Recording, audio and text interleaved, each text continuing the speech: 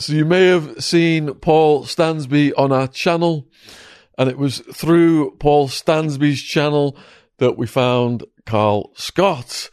And not only is he an amazing speaker, he also is on a mission, 5 years of anti-knife crime.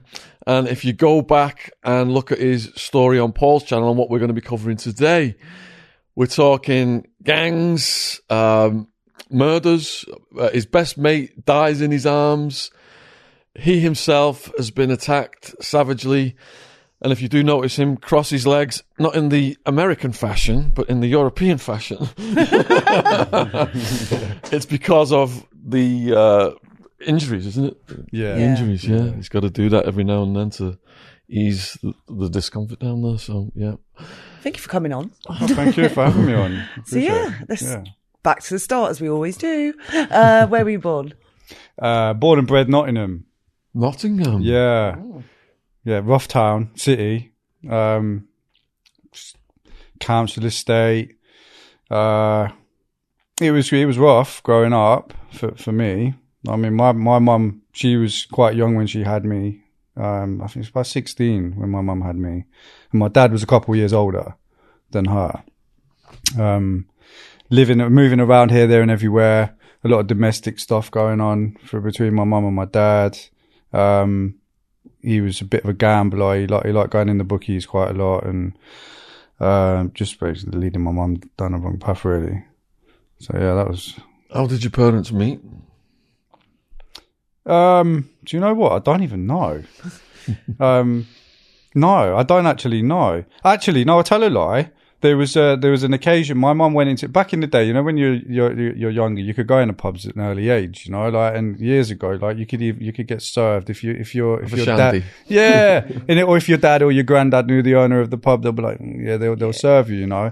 And I don't know if it was the first time, but she met my dad. She did see my dad in a pub. I think it was called the Horse and Jockey. Like, everyone will know where that is when they watch, but it was in there. But I don't know if it was the first time. So what's your earliest memories? So earliest memories of childhood growing up? In your entire life, yeah, your first memories that you think. Well, my earliest memory trauma-wise, I was about 2. There was a domestic incident happened. We lived in a block of flats and it was quite high. And there was a domestic incident that went on in my mum's flat. And my dad was kicking off with my mum. He was running around the house with a Stanley knife and, you know, threatening her and stuff. And I was crying, obviously, in the house. Obviously, I don't remember the crying, but there's things that I remember from that. And he'd opened the window and hung me out of the window. No Michael Jackson style. Yeah. Oh. Yeah, but I was upside down, not held under the arm. So, you know. So that, and the reason why he did that is because I wouldn't stop crying, because obviously he was slapping my mum about. So he hung me out of the window. She wanted to leave. So that was kind of like the clause for her or for him to kind of get my mum so she didn't leave. And then he pulled me back in. But I can remember that. Were you scared? Well, I guess so, yeah. Yeah. Yeah. Yeah. So were you on eggshells after that then? There was a few situations through that, you know, that wasn't just like the only thing. And I mean, after when he pulled me back in, he cut up all the sofa and that with the Stanley knife. And he instead of obviously looking, he didn't do my mum, but he cut up all the sofas and that with the Stanley knife. I just went on a mad one.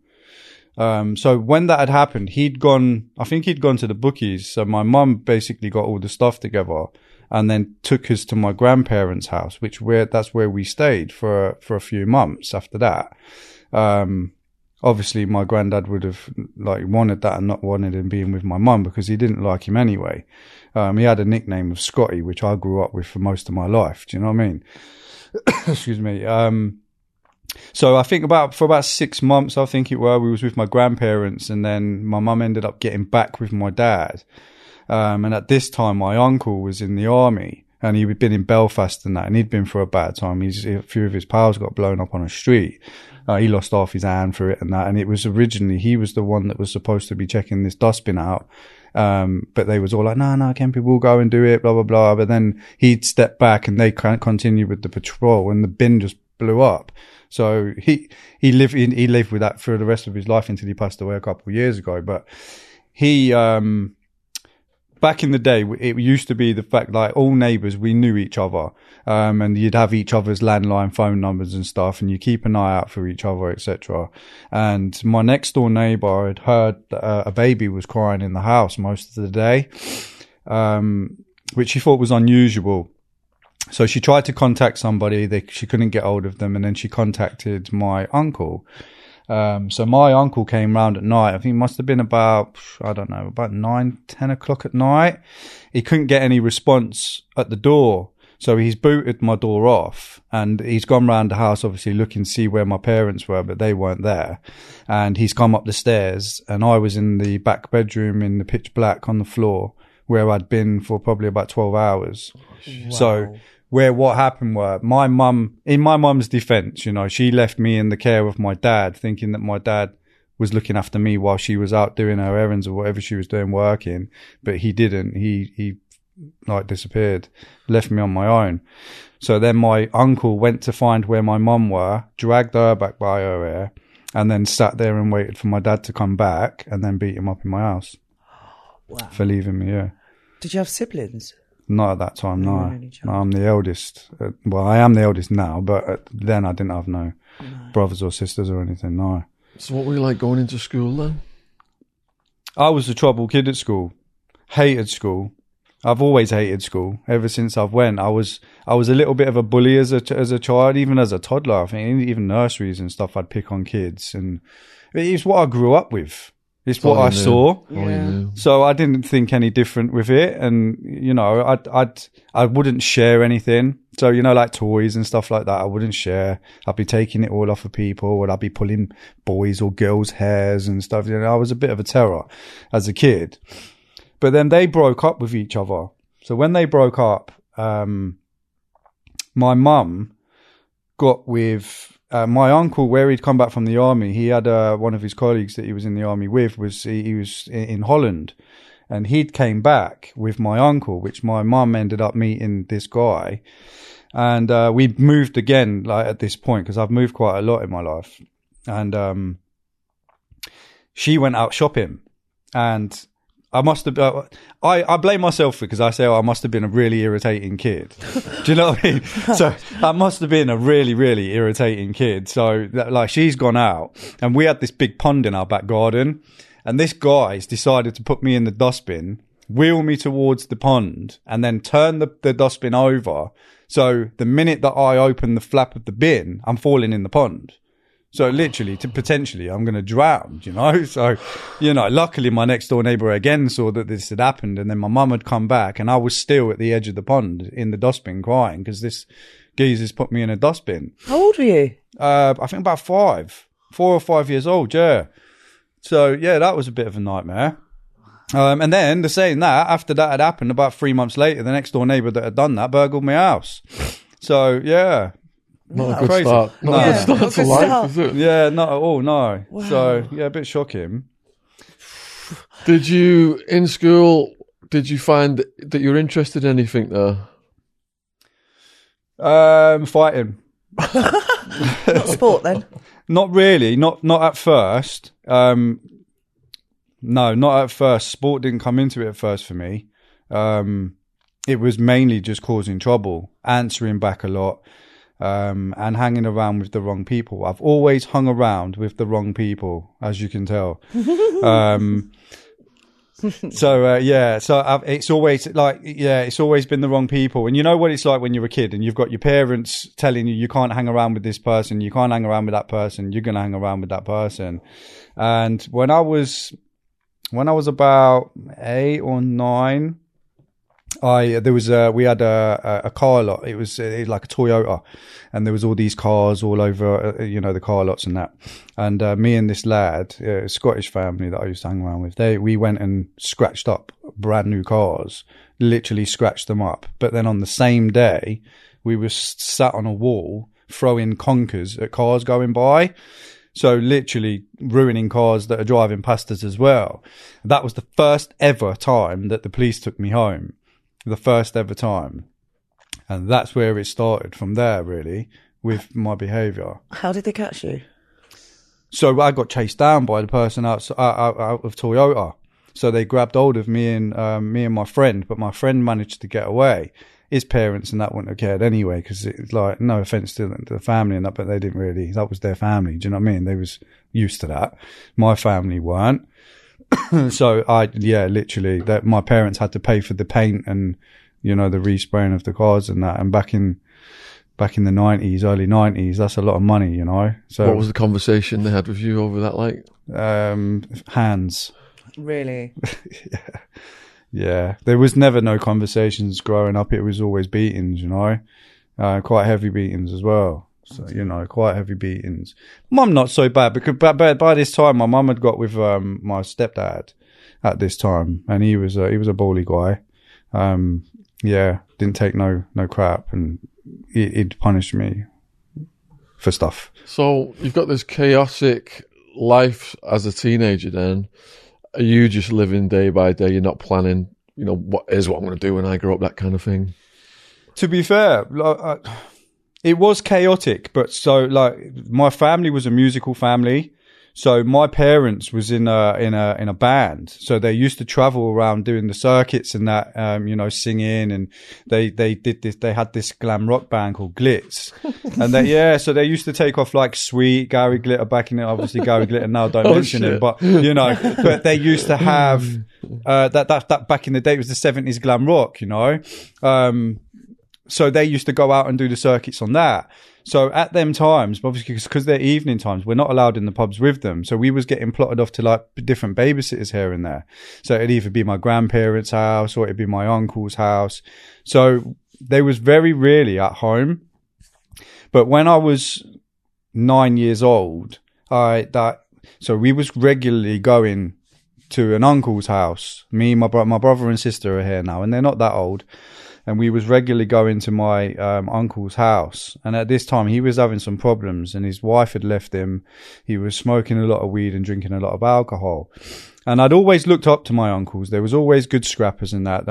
We had a good name for ourselves as a family, like no one would really bother our family where we come from. And that was the first time where I was about 9 that I smoked weed for the first time, introduced by my uncle. And alcohol, which obviously you're going to be thinking, whoa, I can do that. Like, yeah, but I'm going to go there all the time then if I can do that, because who's going to let you do that? So I felt free. And that's when abuse started with him. So I was sexually abused by him, yeah. And now when I look at it, how it happened, so the feeding of drugs and alcohol was the manipulation of, getting me off my face for this to happen. Grooming. Yeah. Yeah. I've got to stop you because we've got a police requirement on the channel that I have to ask you if you waive your anonymity because of what you've just said. You've basically just said this happened to you. Yeah, of course, yeah. Okay. Yeah, I've spoken about it before, yeah, it's no drama. Right, that's fine, yeah. So what happened? So I was raped and abused for about 3 years. 3 years? Yeah. How did you get it to stop? How did it stop? It stopped when he got caught, when they found out he was abusing the next door neighbour's child. Oh my God. Yeah. But the thing were, even though it was happening, and I knew it was going to happen every time I went there, because my brother and sister was coming with me, if I wouldn't have gone there, he could have done it to them. So you were protecting them. Yeah. Horrible. What were your grandparents like? My grandparents was really good. I preferred to be at my grandparents. If I had an opportunity, that's where I'd be. So my granddad was like one of them loving granddads. Always made sure I had a hot water bottle in my bed ready for when I go to bed at night. he used to moan at me for closing the curtains, but the thing where we used to have this big bloody street light outside the window and it used to just shine through all night. So I'd be like, please, let me close the curtain. And he'd be like, and he'd close the curtain in the end. But he'd wake me up every single, let's say it was a Saturday night, on a Sunday morning, he'd have my bowl of porridge ready on the floor, Wurzel Gummidge on the TV. Then that was my day, and a bit of pocket money at the end of the day. But I didn't go there that much because they can't have all three of us. So it was, we'd have to go to my uncle's. And was that their son? Your uncle was their son, so it's from that side of the family?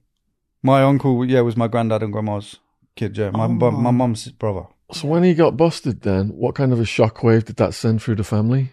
Yeah. So when he got, that was big. When it came out, like I'd come back from school. By the way, I'm 13, yeah? So I come back from school, and my mum used to work for Royal Mail, and she used to do like the picking and packing and that. And she asked me to walk her to the bus stop, and I walked her to the bus stop, and she just came out with it randomly, and obviously it threw me, and I was thinking, wow, where's that came from? But obviously because he said to me all these years, no one, because I was a proper liar, like the boy cried wolf. You lie to me many times, no one's just going to believe what you say anymore. And that's how it worked for me, because I always just used to blag and lie my way out of everything. Even if it was right there in front of me and I'm caught on camera, I'll still say it weren't me, So when she asked me that question, I denied it. So she's like, has he ever done anything to you? And I was like, no. I was through by it. Like, what? No, he hasn't done anything to me. She was like, you sure? And I'm like, yeah. So I had about a day to think about it. And the next day, I said, yeah, that he had. And then that's when the ball started rolling. How did it come about that they found out about the neighbour's kid? So what happened were, the next door neighbour, he was a bit older than me. He was about 15, 16, but he'd been doing it for a couple of years previous. So what this kid was doing, I never liked the prick anyway. I thought he was a right weirdo. But what he did, he had a girlfriend as well. And what he was doing, he was going around my uncle's house with this girl. They was having a smoke, they was having a drink, but he was getting my uncle to let them share the bed all together. So this obviously played on my uncle's mind because he was mentally unstable anyway. So he's then obviously got a bit of jealousy towards it. He didn't like what was going on. He must have felt manipulated himself. And then this one day he was drunk and stoned and went and handed himself into the police. Oh, I was not expecting that. Mm-hmm. And that's how it started. So within that time of him handing himself into the police had come around the house. They found 37 black bags full with homegrown cannabis because he used to do it in his shed. And that's where all the weed was coming from. And then, they locked him up. So when they locked him up, obviously I went to the police station and did all my stuff, like basically what we're doing now, sat in front of cameras and being asked sick questions of what's happened and me going into detail of what he did for all that time, which obviously looking at me, I'm a kid, I'm a boy, Did they give you any therapy or anything like that? No. Nothing? No. Oh my God. That must have been so difficult. Yeah, because once it was done, that was it. It was not really discussed after that. And there was a couple of people in the family that didn't believe it. So, we're battling against that as well. I mean, come on, really, am I going to lie about something like that? Even sitting down today, why would I do that? So did that make you want to take drugs to self-medicate for the trauma of that? No, shit? It made me want to beat people up. Yeah, I was very angry. I was being bullied at school by this kid for ages. Just doing little stupid things to me, like pulling my hair, banging me in the arm and stuff like that. And, I bashed him up really bad at school, which was a really out of character for me. And I lost quite a lot of friends from doing it because they didn't think that I was like that. And it took about 6 teachers to get him off me. So it created a rage. Yeah, big time. Yeah. Yeah. I hated everyone, even my parents. Well, what happened when you left school? I didn't finish school. So I got expelled from school when I was 14. And what happened where I was in a science lesson and we had these Bunsen burners and these little test tubes and they had like bits of water in, bit of acid. We do the mixing stuff and all that. And I squirted acid on someone. Accidentally. I didn't do it on purpose. Oh, right. I thought it was the water because I was doing a little bit of a trick and I've kind of put my arm behind me and pressed that squeegee thing that you squeeze it up with. I don't know what they're called. Pipette. Yeah. So I squeezed it up and then I've squirted it all up the back of the shirt. and the shirt started going yellow and started burning. gradually burning. Yeah. So that was obviously a no-go, that one, wasn't it? So Did it get to his skin? Yeah. Yeah. Yeah. So I was instantly expelled from school. So what do you do after that? Stayed at home and looked after my brother and sister. So my parents worked. So whilst I was looking after my brother and sister, I was obviously causing chaos still anyway. So I was like nicking my dad's car when he was out at work, and they're obviously at school. So I'm cruising around the streets in my dad's car, trying to park it back and marking it with bricks. So you knew like where he's left it, it's in the same space. But then me not thinking, actually, I've just used half the petrol. So, you know, The mileage has gone up a he bit. can tell, yeah. So he can obviously tell that it's gone. But the thing what happened I had this geezer, and he'll know he is Aaron Williams. So what happened he was trying to terrorise me quite a lot as well. So I seen him one day and I tried to run him over. So I literally drove at him in the car. But then that day he went to my house, knocked on the door and told my dad that I tried to run him over in the car. So I was caught anyway. You didn't get him? Nearly. I nearly got him, yeah. Bit of a shame, really. He's a bit of a scumbag, but, you know. But yeah, nearly got him, but I got grassed up for that and obviously another beating, so. Were the police not involved? Nah. No. No. Lucky. Did you have any stabilising influences in your life? Did you have a girlfriend or anything at that time? Or Nah, I weren't interested in all that. I had a bit of a mess around as a kid, as you do with girls and stuff, but never anything really serious because I had a lot of stuff going on for me. And at that point, when I was about 14, I was given behavioural therapy because I had a bit of a stutter.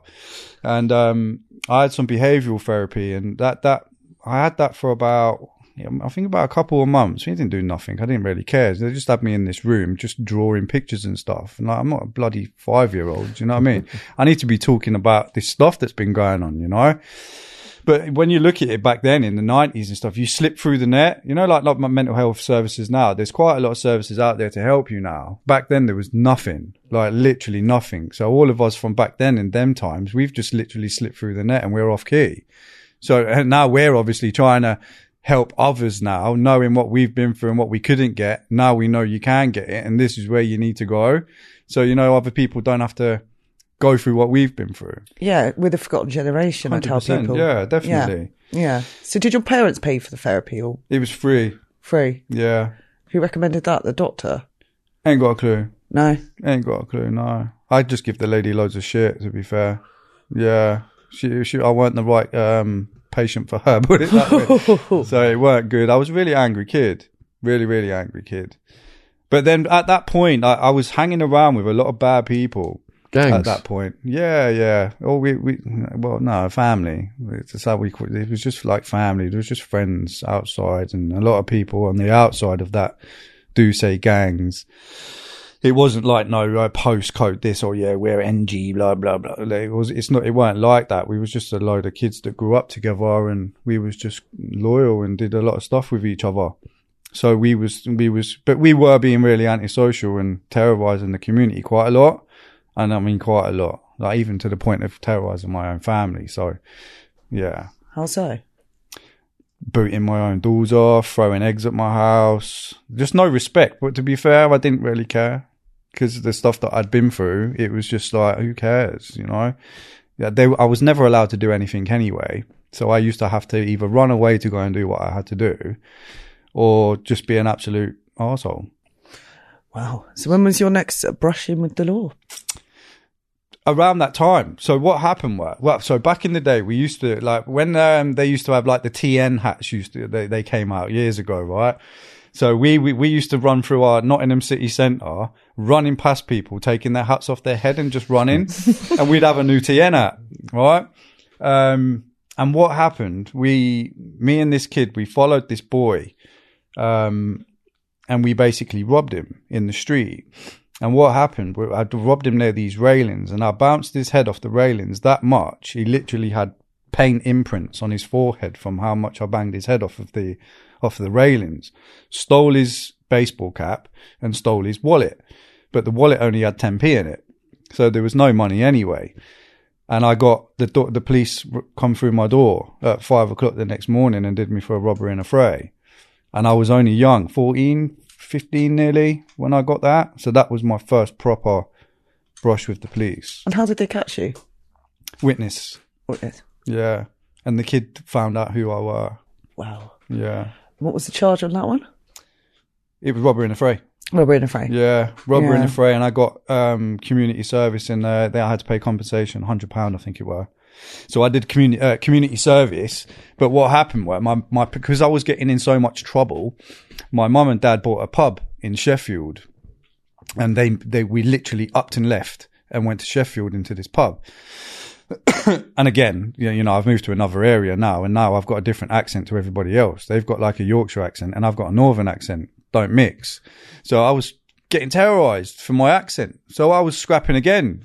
So I couldn't get away from the fighting. So it was a bit of a nightmare. I'm not going to lie. But within that time, from the 13 up to about 15, I was doing a lot of boxing. So I got involved in boxing as a kid just to try and vent the anger. And I had this really, really good coach, and he kind of got me out off the streets. He let me do it for free at some points, but I was nicking a load of money off my mum as well to pay for it without him realising, because I was never allowed to do anything. And if I told them that I was doing the boxing, they would have stopped it straight away. So when it come to me having a tournament, I had to have a parent consent form signed. They now have to be in contact to be doing this for me to be allowed. So he spoke to them and managed to speak to them, and it allowed, and then I won my first tournament. So they saw that I was really good. So when we moved to Sheffield, I moved to another boxing club called Croft House. So it's in Netherthorpe. People know where it is. I was training there, and I carried on with my boxing.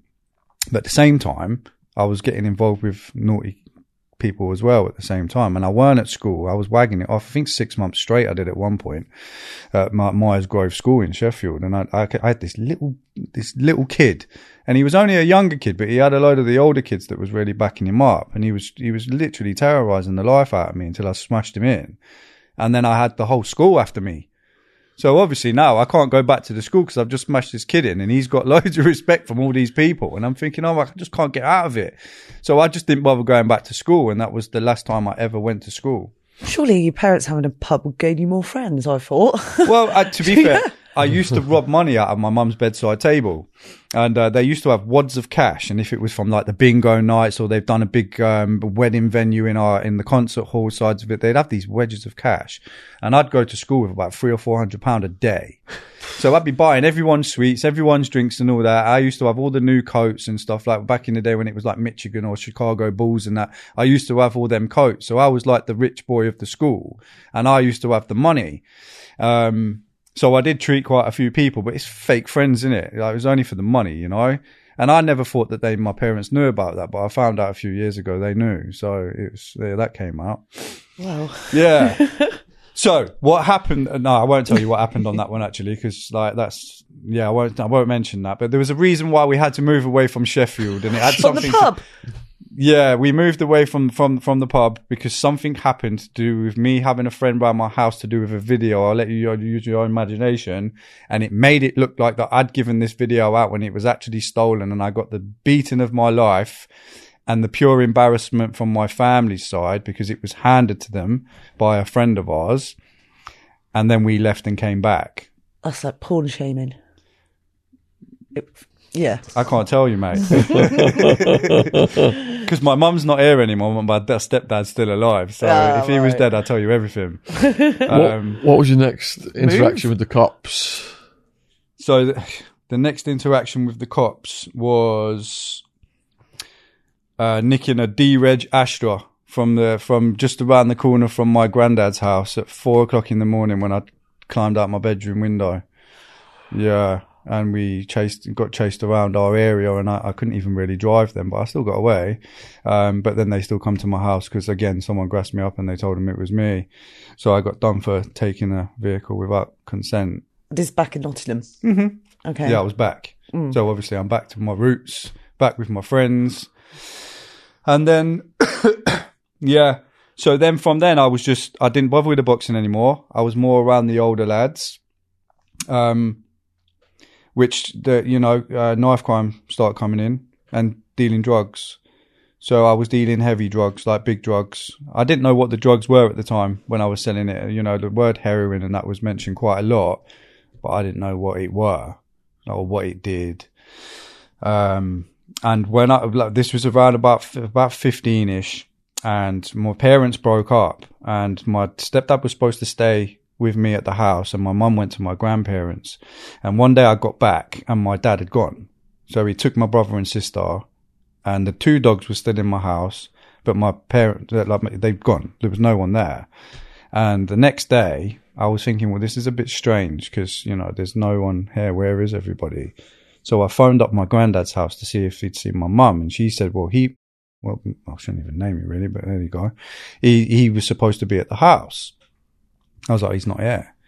So he's basically took my brother and sister and gone off to his parents, and I've just been left on my own in a house with 2 dogs, which I weren't bothered. It didn't really affect me because that was a party for me. So I could have all my pals round and have a big party in my house, and I did have that. And then an infamous old friend of mine set fire to my curtains in my living room, which made my living room go up in flames. So it was just pure chaos, literally pure chaos.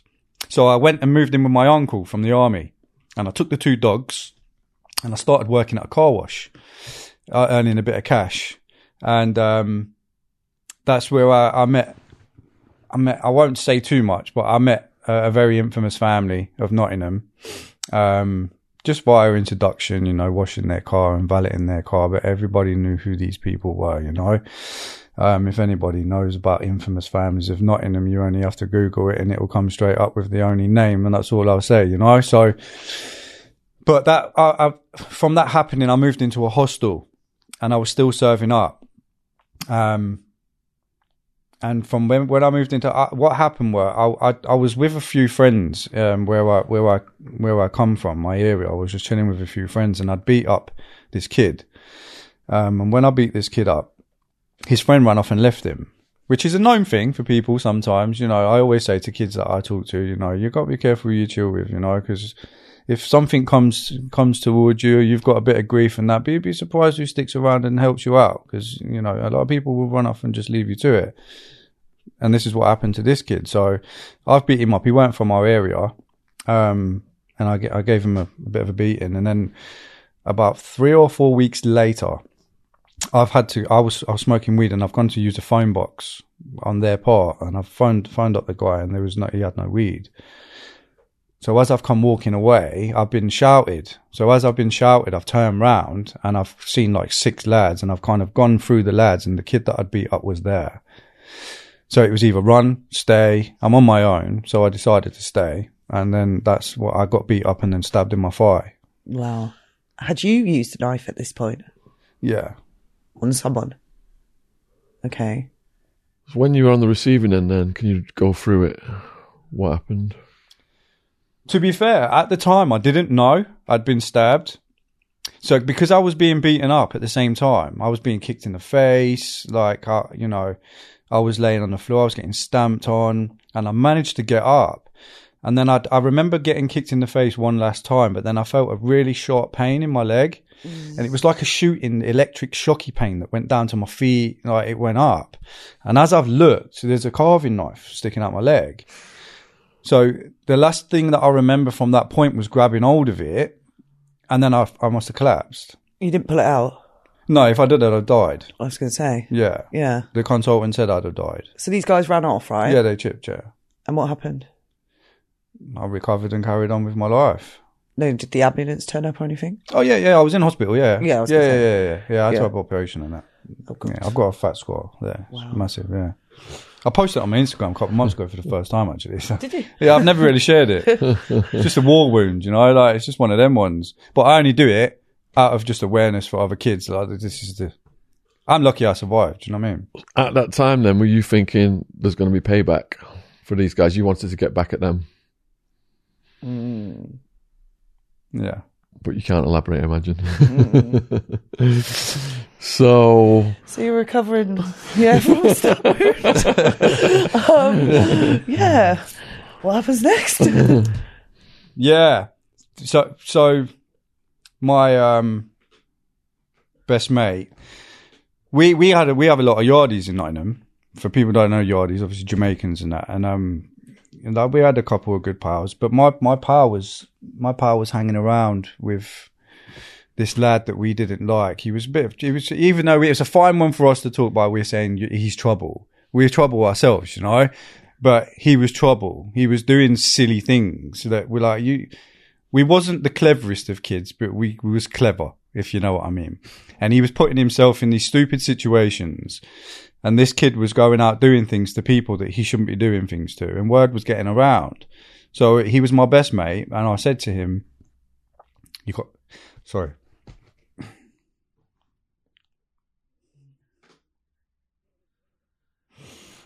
Breathe. Deep breaths. God. Got me on yours and all, didn't it? I said to him, you got to stay away from him because he could get you in trouble. And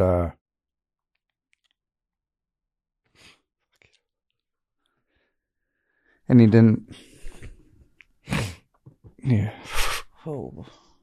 Fucking hell.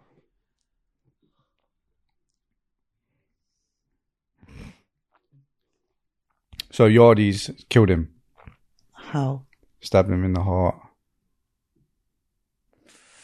And it was only over a couple of £100 and a bit of weed.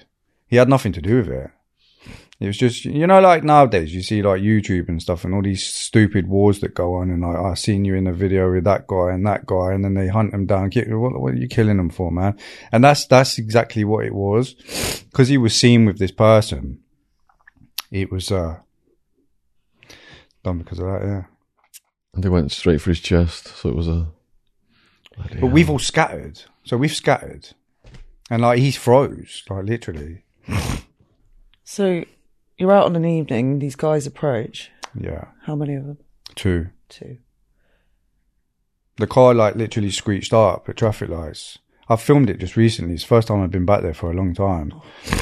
Yeah. And yeah, they just pulled up. Pulled up, stabbed him in the heart. And Yeah. So you'd scattered off, you said. Did you know what was going on at the time? No, you know he'd not been at stabbed? first. No, we didn't know. I didn't know that they had a knife. And where we shouted to him to run, he didn't run. He just stayed there. So what happened. And then as I've gone running back over, he was literally legs still over the wall. He was on the floor. The knife was hanging out of his chest. Was he still alive at this point? He was out on his way out. He was like blood coming out of his mouth. He was trying to talk. His eyes was rolling, and I was telling him to stop. That's rough. What was the aftermath of that? And did are you of the mindset that like this is so heavy, I need to back away from this, or is it just mayhem? It just made me worse, literally. Yeah. And then the police get involved at some point. Police were not involved in this at all? Yeah, but... Nobody got... No. Awful. Yeah. Did you get in trouble with the police at some point after that? Yeah. Yeah, my crimes got worse from there. To be fair, like from then on, where I'd gone into this hostel, I was serving up heroin. And when I've gone in there, everyone was like sleeping out on the sofas and that in there. And I've asked some geezer, his name was Dean, and I said to him, "What are they doing?" And he was like, "Oh, they're on heroin and that." And I was thinking, what? I was like, fucking hell, I'll serve that. Like, is that what it does to you? And he's like, "Have you never tried it?" I was like, "Nah." Well, all right then, let's have a go. So I tried it and then got hooked. Took away the pain. Instantly. Yeah. I was sick the first time, and you know, people that I've spoken to, they've said that, you know, that when they were sick, they didn't like it, they stopped taking it. That's something with me. I was just puking and scratching. Yeah, well, for me, that had the opposite effect. I was sick and I liked it. You know? So that was me from there on. So I just basically turned into a heroin addict that made my behaviour 50 times worse than what I already were. So it was just uncontrollable from there, really. I was robbing everything possible, and anyone I could find I was robbing, whether that would be with a weapon or what, I was doing it. I didn't really care. So I was then, I got hooked on heroin and battled that for a very long time of my life. Which made me lose a lot of people. But I got myself in debt. And what happened were, people that I was obviously serving it up with, ones that I grew up with, I got myself in a couple of £100 debt, and I got kidnapped in a car. I got smacked with a shooter. I had a gun put in my mouth, and I got took to this field, beaten, and left naked in a field. And if it weren't for some lady, dog walker, like literally birthday suited, saved my life, really. I don't even know who she were. But yeah, she saved my life. I don't know how I got out of it, because I thought that was my last time. I literally pissed my pants. I'm not even going to lie. If anyone gets pulled up like that, you know, it's not going to, it's mentally, like, that's just like, what the I know what these people are capable of. I know them. And they were trying to kill you. Yeah. But when they put the gun in my mouth, that was the time that it was serious, because I just thought no one was even going to know where I were. No one was even going to be missing me anyway, because I wasn't in touch with my family, because I'd literally gone off the rails and no one wanted me around, which weren't surprising, because I wasn't nice to be around. So no one would have even noticed if I was dead or alive anyway. What is it like having a gun put to your head or in your mouth? It was scary. Literally, like I said, I pissed my pants, because I thought that was my moment of see you later. But then when it, you know, yeah. But they were supposed to be my friends as well, you know? So it was just like, wow. Mates like that, hidden enemies, yeah. So I never spoke to them again after that, and they didn't get their money, you know. But from then on, that, you know, I was going to prison, and like my prison sentence first came in. So it was only like mine. Because obviously I was having to go and pick up drugs. So I burgled my hostel on rent day. So the day that all the rent had to be due in, I went and took the door off and took all the rent. And then, you know, kept that all for myself.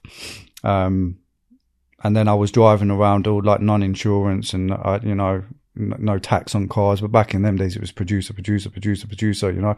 So I must have had about thousands of producers in my glove box going to score. But I could use two names, and I had my mum's maiden name and I had my dad's name on my birth certificate. So legally I was able to use the both.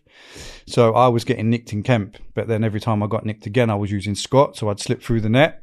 When I realised I could do that, I'd continue doing it. So I got, my first sentence I got was a 4-month sentence for driving while disqualified times 6. And I went to prison, Glenparva, for the first time, which was nerve-wracking. Because I could look after myself, you know, but obviously you're going into a world that you don't know, you know. So it was a bit, when you're on that sweatbox looking out that black window with everyone at the bus stop, you know, they're carrying on with their lives, and you're going into somewhere like you're just in a really tight space with a really hard plastic seat, and your ass is hurting, you can't even get comfortable, and you're thinking, where am I going, you know? So yeah, straight into Glenparva. The minute that I walked in there, the place was loud, like instantly, like really, really loud. And the lads that was giving out like the socks and the boxer shorts at reception and that, and they're massive guys, and they're only my age, but they're huge. And you're thinking, wow, like, is this the kind of people that are in here? Like, this life is not for me. Hope you're enjoying the podcast. Here's a quick word from our sponsor. Know what that sound means? It's more sales being racked up on Shopify. What do you think of Shopify, Jen? I absolutely love Shopify, the all-in-one commerce platform to sell, grow, and make money for your business. Have you used it to boost your business? 100%, yeah. So Shopify makes it simple for anyone to sell from anywhere in the world. From creating your online shop in your own look, to finding new customers, to scaling your burning idea. With no need for skills in design or coding. It's how every minute of every day a new seller makes their first sale with Shopify, and you can join them. So what is your favourite UK-based business that's found success with Shopify? It's got to be Gymshark. They have grown massively thanks to Shopify. Now it's your turn to start selling today with Shopify for free. And thanks to 24/7 support, Shopify is there to help you every step of the way. Sign up for a free 14-day trial at shopify.co.uk/Shaun, SHAUN. Go to shopify.co.uk/Shaun right now to grow your business today. So that's shopify.co.uk/Shaun, SHAUN. Thank you for supporting our sponsor. And I've like obviously been booked in and that, and they've took me through and they've asked me loads of questions, asking me if I'm in gangs, and they've asked me all this other stuff. Have you ever been to prison before? Do you feel suicidal? Have you got any money? And then they give you like this little welcome pack with like baccy in it. Back in the day it was matches, and they didn't have lighters then, so it was like a welcome pack with a little chew it sweet in it in the little pack. And I thought, wow, this is all right. This is like, do you know what I mean? I've got baccy. I ain't had a fag for days, you know? And then instantly, whilst I'm in this room, there's a scrap that's like torn out outside the room. Someone got whacked over there with a snooker cue. And I was thinking, Jesus Christ, like, this is mental. So I thought, is this what this is going to be about? Because you know, you haven't got an option to run anywhere in jail. If you was a runner, you know, I've never been a runner, and I don't think I'll ever will be a runner, you know, but if you want that option to run, you ain't running anywhere, you know, so you've got to have to like literally keep your nut down, and don't get yourself in any trouble. But what happened were, I liked it that much, I kept going back. How mad's that? Well, how old are you at this point? Just turned 18. So you're in young offenders? Yeah. Why? I went back there not so long back and they've knocked it down. Oh. Yeah, quite weird. I'll get to that in a bit. But So you was addicted to the drugs hardcore, you go into prison. Are you still getting the fix in the prison, or are you going cold turkey? Prison time for me was clean time. So what happened with that, back at they used to give you these DF118s, like dihydrocodeine tablets, and you do your cold turkey on them. Being in prison for me was like being outside anyway, because most of my friends was in jail. So when I'd go onto this wing, it was Unit 15, and that was the induction wing. And if you're lucky, you can stay on there and you can smash your sentence on there. But if you're not lucky, you'll go to Unit 1 or 2 when you're sentenced. If you're not sentenced, you go to 12 or 14. 12 was just literally Beirut. Like, it was ruthless on there. Luckily for me, I managed to pull off and get an open jail on that sentence because it was a minor sentence. And I was only in Glenparva at that point for about 3 weeks.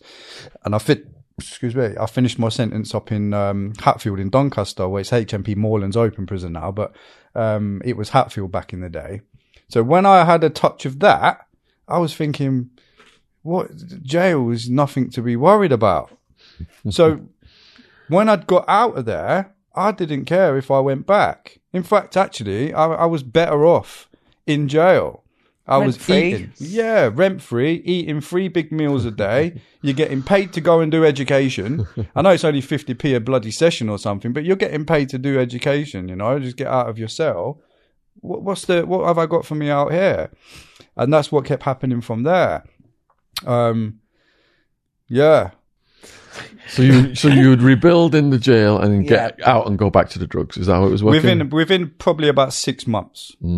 Yeah. Because what it is, like, there's no rehabilitation in jail. Yeah?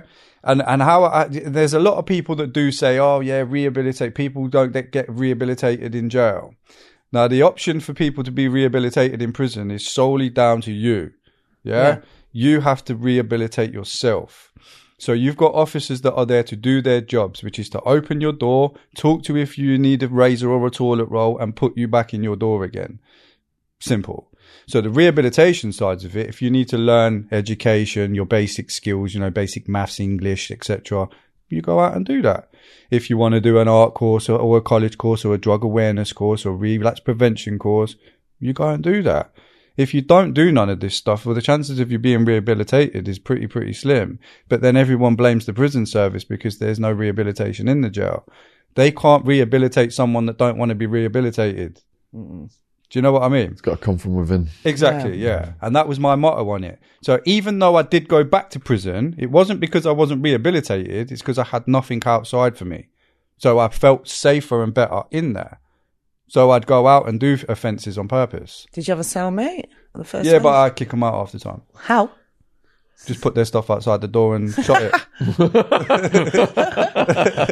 Yeah, Fair. I've done that a few times. But sometimes you get stinky ones, you know? Oh, they're the worst. They're the worst. So you get the ones that's like, also, you know, they're sweaty feet and snorers and stuff like that.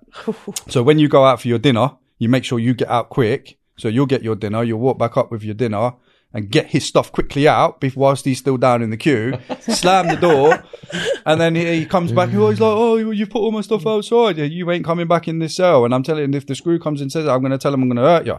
So then they can't put him in anyway. So if you say I'm going to harm him, if he comes back in this cell, by rights, they've got to safeguard him and they can't come back in the cell. Done that a few times. Yeah. Yeah. What was your favourite job? My favourite job was engineering. Yeah, engineer, and I did like the kitchens because you could get a lot of food in the kitchens, you know. But I'd engineer, and I was trying to get a trade, and I was doing powder painting. So like all the screws lockers and that. So are they really nice and shiny? Well, I was doing the powder painting on them. So you put them through like a furnace, really hot furnace. So you powder paint it, put it in. It's on like a conveyor belt, and it goes round in a circle, and then it goes through this furnace of like really hot heat, and then it comes back round, and then it's nice and shiny. When you said your first sentence was a cat ditty, Mm-hmm. were you allowed out for the day? No, not at that time, because my sentence was because I couldn't get the rottle because I was so early. Because it was only like a 4-month sentence, it was pointless. I wouldn't get a rottle. You have to be there. I think it's like a 6-month lie down. So you be there for 6 months. Obviously, then your risk factor then goes down. Then you can start applying for your rottles and get your day releases. I understand. So yeah, but I went back there a few times. Yeah? Yeah, to Hatfield. Yeah. What was the second offence? The second offence was burglary. Yeah. Talk us through that one. That was a drug dealer's house, and he snitched. How ironic. Yeah. Crazy that, isn't it? But the thing was, we did this job for someone else, who I was talking about earlier, and I was the little guy that was sent to knock on the door of this guy. I don't even know who it is. So when I've knocked on the door, this guy has answered the door. Big bald head, 18 stone, huge man. And I've like looked up at him and I was like, hello. And he's literally grabbed me straight away. He knew what was happening. And luckily my pals have come running around, and that was when the koshes started coming out back then. And they've literally koshed him up, pop, like, koshed him. His eye was hanging out and everything. He got really bashed up. So as that's happening, I've climbed over him. So I've climbed over him to go into the house, and he's got all these drugs and money and stuff on the table and that, and we're like, this is coming. But I was a really greedy guy. So I wanted his TV, his DVD player. Like, I wanted everything. Kitchen sink, yeah. Yeah, seriously. So, but the guy was a messy guy. Like, I've got OCD, and his wires was all tangled up together behind the TV. So I'm literally there trying to get all these bloody wires out from this TV, trying to undo it. And he's crawling in like, and I'm looking like, and I'm trying to hurry up because he's getting closer to me. You know, my pals, I don't know where they've gone. And I'm pulling these wires out, and I've leant on the windowsill. And it weren't that kind of a burglary to wear gloves. You know, we was doing a drug dealer. So I've leant onto the windowsill and like stamped him off of me, and managed to get him off of me. But I left a fingerprint on the windowsill. Oh. Rocky mistake, that, innit? Definitely. So yeah. So that ended up getting me in jail. For a bit of a bigger sentence, and that's when I went. I was in Glenparva again, and then they put me back into Hatfield jail. But it was just about being changed to Moorlands, because Moorlands have got a lifer jail a little bit further up. It's got Lindholm next door to it. I don't know if you know Doncaster, and it's got 2 jails next to it: B-Cat, C-Cat, and A-Cat. And when I was in there, I was working in the kitchens at the time, and it was mixed, YOIs and adults together. So adults are on their wing and YOIs are on their wing, but you work together, you gym together, like everything's together. And I'm someone that gels with older people. I've always been drawn to older people. And there was this one adult prisoner in there that was doing a lot with weed and steroids. So I started taking tablet steroids, and the grounds of me taking the tablet steroids from him for free was if I was to sell weed. So I agreed, and I thought, yeah, cool, I'll sell a bit of weed for you. And that's what I did. So I was serving up the weed in little shots. Back then it was like £2 phone cards. I used to have racks of them underneath my bed, because we have like little slats under the bed, because they're like squared slats going under the bed. And I used to make little imprints underneath so I could push the phone cards in the little slats. So there was continually phone cards underneath my bed. And so this kid come off road that I knew, And I knew him very, very well. And he wanted some weed. And I gave him a couple of spliffs. And he only owed me about 4 or 6 quid or something. It weren't even anything major. And Canteen Day was coming when Aramark was coming. I think they was called Aramark. It was Aramark. And they was obviously coming. And he didn't pay me my debt. So I'm kicking off and I'm shouting him out the window like, you fucking give me my money. Like, I need it tomorrow. I need the phone cards, or I need like cookies or fucking chocolate biscuits or something, you know? Like, that's how he paid it. It was minor. And he grassed me up. What? So I'm in work. I've got 16 wraps in my pocket. I didn't know he grassed me up, obviously. So I've got like 16 wraps in my pocket, and I've gone to work as usual. And then I've seen the security screws coming into the kitchen, and instantly I just had this gut feeling that they're coming for me, and they did. So they took me out the back into the area where we get changed into our kitchen gear, and they wanted to search me. Well, obviously I'm bang to rights. I know I've got all them wraps in my pocket. Previously, before this, what was your sentence? 18 months. Okay. Yeah. And so, they search you, they find this product all over you. Found it over me and took me straight out on a bus to Morelands, which was their closed side. ACAT, murderers. Oh. Like, yeah. So at that point, I've heard so much about Morelands, I weren't happy that I was going to Morelands. Like, literally, I was... No way. Like, I was panicking. And I've done jail, yeah, and I was panicking about going there. So the whole time I was on the bus there, it was only about a 10-minute journey, and I was literally pantsing it. Like, oh my God, like, I'm literally going into a ruthless jail.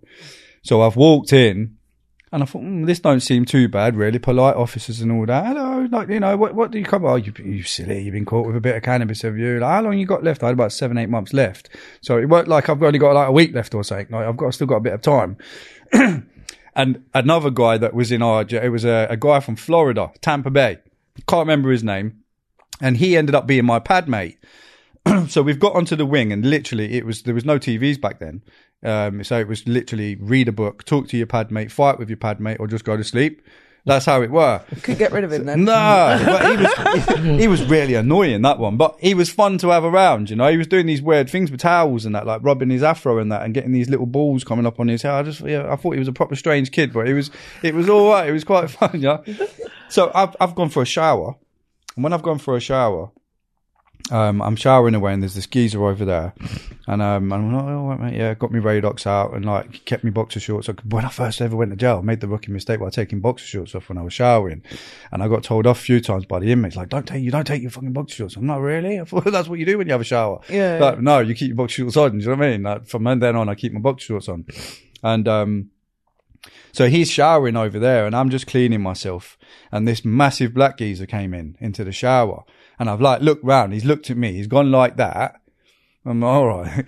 And I've continued to shower. And then the screams was just ear piercing screams. And he's literally slicing this geezer up, like in the shower. He must have been done about 30 times around his back, his legs, like razor blade and that. And obviously blood to water. It looks like there's a lot, but there would have been a lot of blood anyway, but it was really thin slices because it was razor blade, but the blood was everywhere. And as I've like turned around and I can see what's going on, he's like looked at me and was like, don't fucking say anything. And I'm like, obviously, mate. Like, do you know what I mean? I'm not going to say a word. Like, that ain't happening to me, bro. So I've literally gone in myself. I didn't even dry myself properly. I even left my clothes in the shower. So I've gone back in the room and I'm like literally pure white. And the American kid was like, what's up with you, man? Like, and I was like, you don't even want to know. Alarms go off. So the screws have obviously found out what's happened. So I told my pad mate that this guy's just come in and literally just served this guy right up. And I didn't say anything, obviously. And when I went down on the exercise the next day, him and all of his pals was over in the corner, and they've all called me over. And I flapped it thinking, oh no, they're going to think that I've grassed or something, because I've never grassed in my life. And like, obviously if something like that happens, they don't know who I am, you know, but they knew that I didn't grass. And then after that, I had respect, and I had a lot of stuff handed to me on a plate for the rest of my 8-month sentence. So it actually was quite good as a prison, to be fair, you know, when I had respect from a few people in there. Do you know what that beef had been over? Yeah. You what? What the beef was over, the slashing. Do you know what it was? What caused it? Apparently, it was. Oh. I've said the word. Okay. Yeah. What happened to him? he got shipped off. Medical, his arse and all that was done. Yeah, you know what it's like when you get your arse done. You've got to lay down for a long time, haven't you? So he was cut up really bad. Oh, wow. Yeah. Really, really Did bad. anyone else get done in during the time you were there? No, my next door neighbour hung himself. Yeah, he was mentally unstable though, and he was shouting out all the time at night times, like literally always shouting out, and you'd be shouting out, "Shut up," you know, because where there's no TVs, there's nothing to keep you occupied at all. So that's all you can do in a YOI jail is shout out the windows at your next doors or downstairs, or you're terrorising that person or this person or that person, you know, because you've got to fill your time up until you're tired. So he was always continually shouting out and pressing his bell and always constantly pressing his bell, which is annoying. Yeah, and he took his own life. Yeah. Wow. Strong. Yeah, it's quite deep, yeah. But then, you know, continuing forward, my life is like, again, back on drugs, yeah, on and off drugs. And then I had a third strike charge where the third strike rule came in. And that had nothing to do with me either, but I took the rap on it. And it was the same judge that had given me another sentence. And this sentence was going to be a bigger one. So you come out, you're back on the drugs, living in a hostel. What happens? I was homeless now after Okay. this, yeah. So this is jumping into like the 20s because nothing really significant happened from there apart from just continual drug use.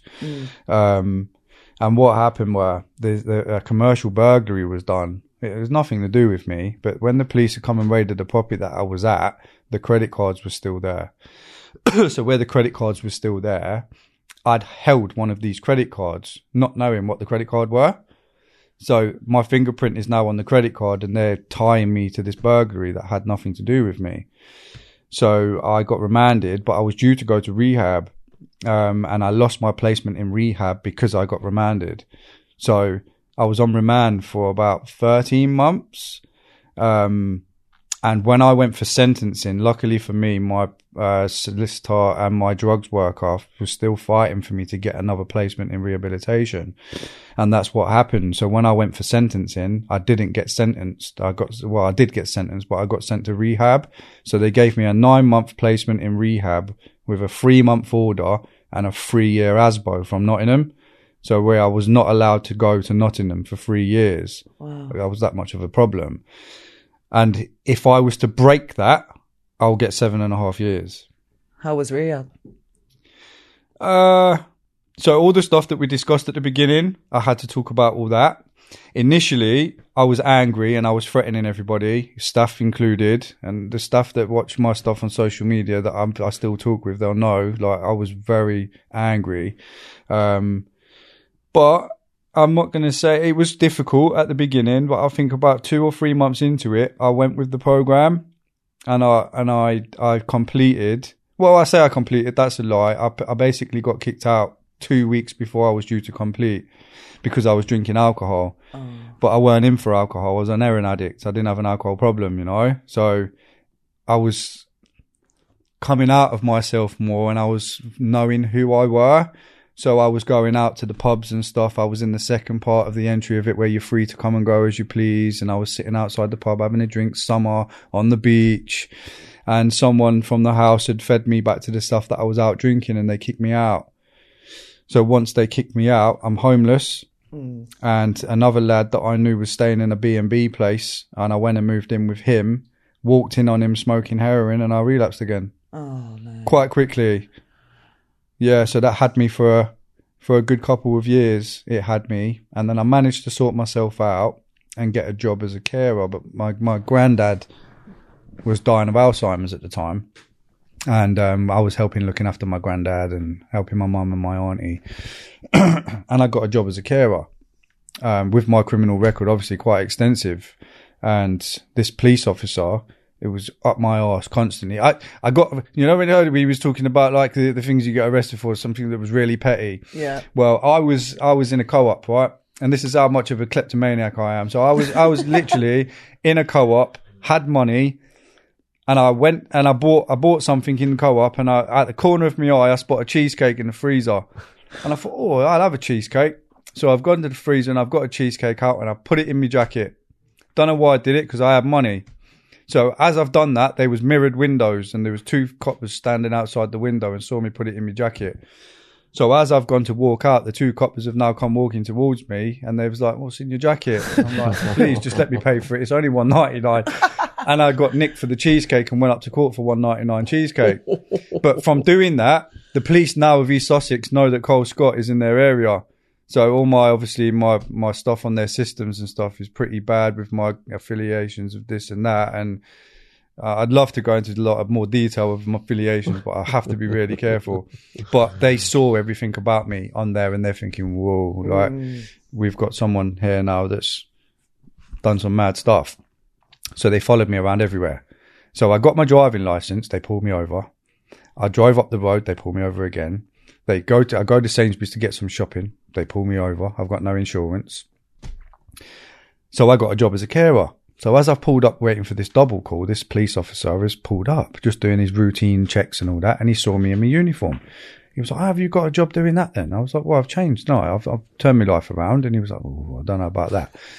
Yeah. Do you know, I couldn't believe it. And I was like, I've changed. I'm telling you now, I've changed. I've sorted myself out. Leopards never changed their spot, but they fucking leopard has, you know, leave me alone. So he's gone to my care place and wanted to see my application form. Now, the care place made a bit of a boohoo because I've been in and out of prison and I've been homeless. My DBS took ages. So they couldn't pinpoint me, right? But they still took me on. So I worked there for over 9 months with no DBS. That's naughty. That's their option, right? But I passed the POVA check, which is another check, yeah? So I passed that one. The DBS, they didn't come back. They employed me anyway, right? And I had a really good bloody job and I had a good list. I had a good load of old people on me. I loved every one of them. I'd walk in there in the morning. I'd be like, oh, you want to mash your... I was a right lovable rogue, you know? Morning. I'd be like, oh, come on, wake 7 o'clock in the morning and that. I'd just literally like light a fire, you know? Like they was loving it. So I really enjoyed that job, but because of that, like he chased up the DBS for me, and it got chased back, and then they sacked me a week later. Oh, yeah, I couldn't believe it. I was gutted. He had it out for you. Yeah. Do you know what? As mad as it sounds now, I'm actually friends with him now. Are you? Crazy that, isn't it? Mad world. Yeah. So no offense, bro. Like, yeah, but you know, he knows the story. Like, I'm good friends with him. He actually shook my hand a couple of years back, and he said, "Look, I'm sorry for being such a dickhead." And I was like, mate, apology accepted. Like, I'm a grown man. I take full responsibility for my shit. And I know you was doing your job. So, you know, so it's just one of them ones. But because of that, I ended up selling drugs again. I had a family to provide for. And I started serving coke up, which then led back onto serving up heroin and crack cocaine. Were you back on it? Nah. Stayed away from it at that point. Yeah. What stopped you from going back on it? I don't know, to be fair. I'd had enough at that point, and I was pretty comfortable. I had a job. I'd got kids now. I'd had 2. I had my eldest son and daughter, who's like 14 and 11. So I had children, yeah. And I think that was the little bit of the wake up call for me. But then that relationship broke down. So, you know, when that relationship broke down, I'd lost my job. It broke down for other different reasons, you know. I'm not going to go into detail about it, but I've moved over to Hastings and I set up a cocaine line over there, and I was literally ruining the town to pieces with cocaine. And there was a kid that got into a bit of a scrap outside Yates's, and I literally had like bouncers in my pocket and everything, like with doing that. But it was just something that I've drawn back into again. Do you know what I mean? How do you set up a cocaine line? Just get a phone and just go and buy yourself some stuff and just go in a pub and give your number out. We just interviewed the guy who was running one. Remember, what was his name? The guy who was... Which one? Wasn't it out to Ipswich or something as well, he said? Or that neck of the woods. Nothing to do with yours, but it was... Remember, he ended up in prison. Yeah, which one? He was running the county line. I can't remember his name off the top of my head. That's bad. Who was it? James. Oh, Delinquent Nation. Yeah, it was. Yeah, he was a lovely guy. Yeah. You can tell we've done 3 podcasts today. But, yeah, he's another podcaster, I say. Yeah. So he gave us the details on how he did all that, yeah. It's not hard. It's quite easy to set up a line, really. His thing was you got to get in with the locals. Yeah. All as it is you just, I'm not even going to say because I'm kind of glamorizing it, so that's not what I'm trying to do. But I'm like, it's not hard. It was pretty easy for me to do. Yeah. And I mean, because I've had experience doing it before in the past, I knew what to do anyway. And I did know a few people already out and about. And the minute that word gets around from one person, 2 people's got it, 3 people, 4, 5 people. And in the end, you've got a whole line, you know. So I did that for a while, but there was a kid that was getting into a scrap, and I helped this kid in a scrap because his friends ran away and left him again, and I helped this kid out. He offered me a bit of work a week later, harder drugs. So I left the coke thing to another friend of mine and said, well, you take that, I'm going to go and deal with this because it's more money. And I started selling heroin and crack cocaine again on county lines. What took you to Hastings in the first place? I only lived next door to Hastings in Bexhill, which is a 7-mile drive. So Bexhill and Hastings are together, and I knew someone over in Hastings. So when I'd left Bexhill, I moved to Hastings, and that's where I started basically doing all my stuff. So I got back involved in criminality again. Okay. Yeah. Fighting, scrapping in the pubs. I lost Yates's their late license for causing a 25-man pile-up. Quite an achievement. Yeah, I was buzzing, yeah. I'm not going to lie. But do you know what it were? I was sticking up for a pal of mine that got grabbed up by this geezer. Workman, I think it was from Coventry, all these boys. They had a weird accent. And he grabbed up my pal. And I was literally out on a dirty Thursday in a trackie. We were holding a pint of Stella.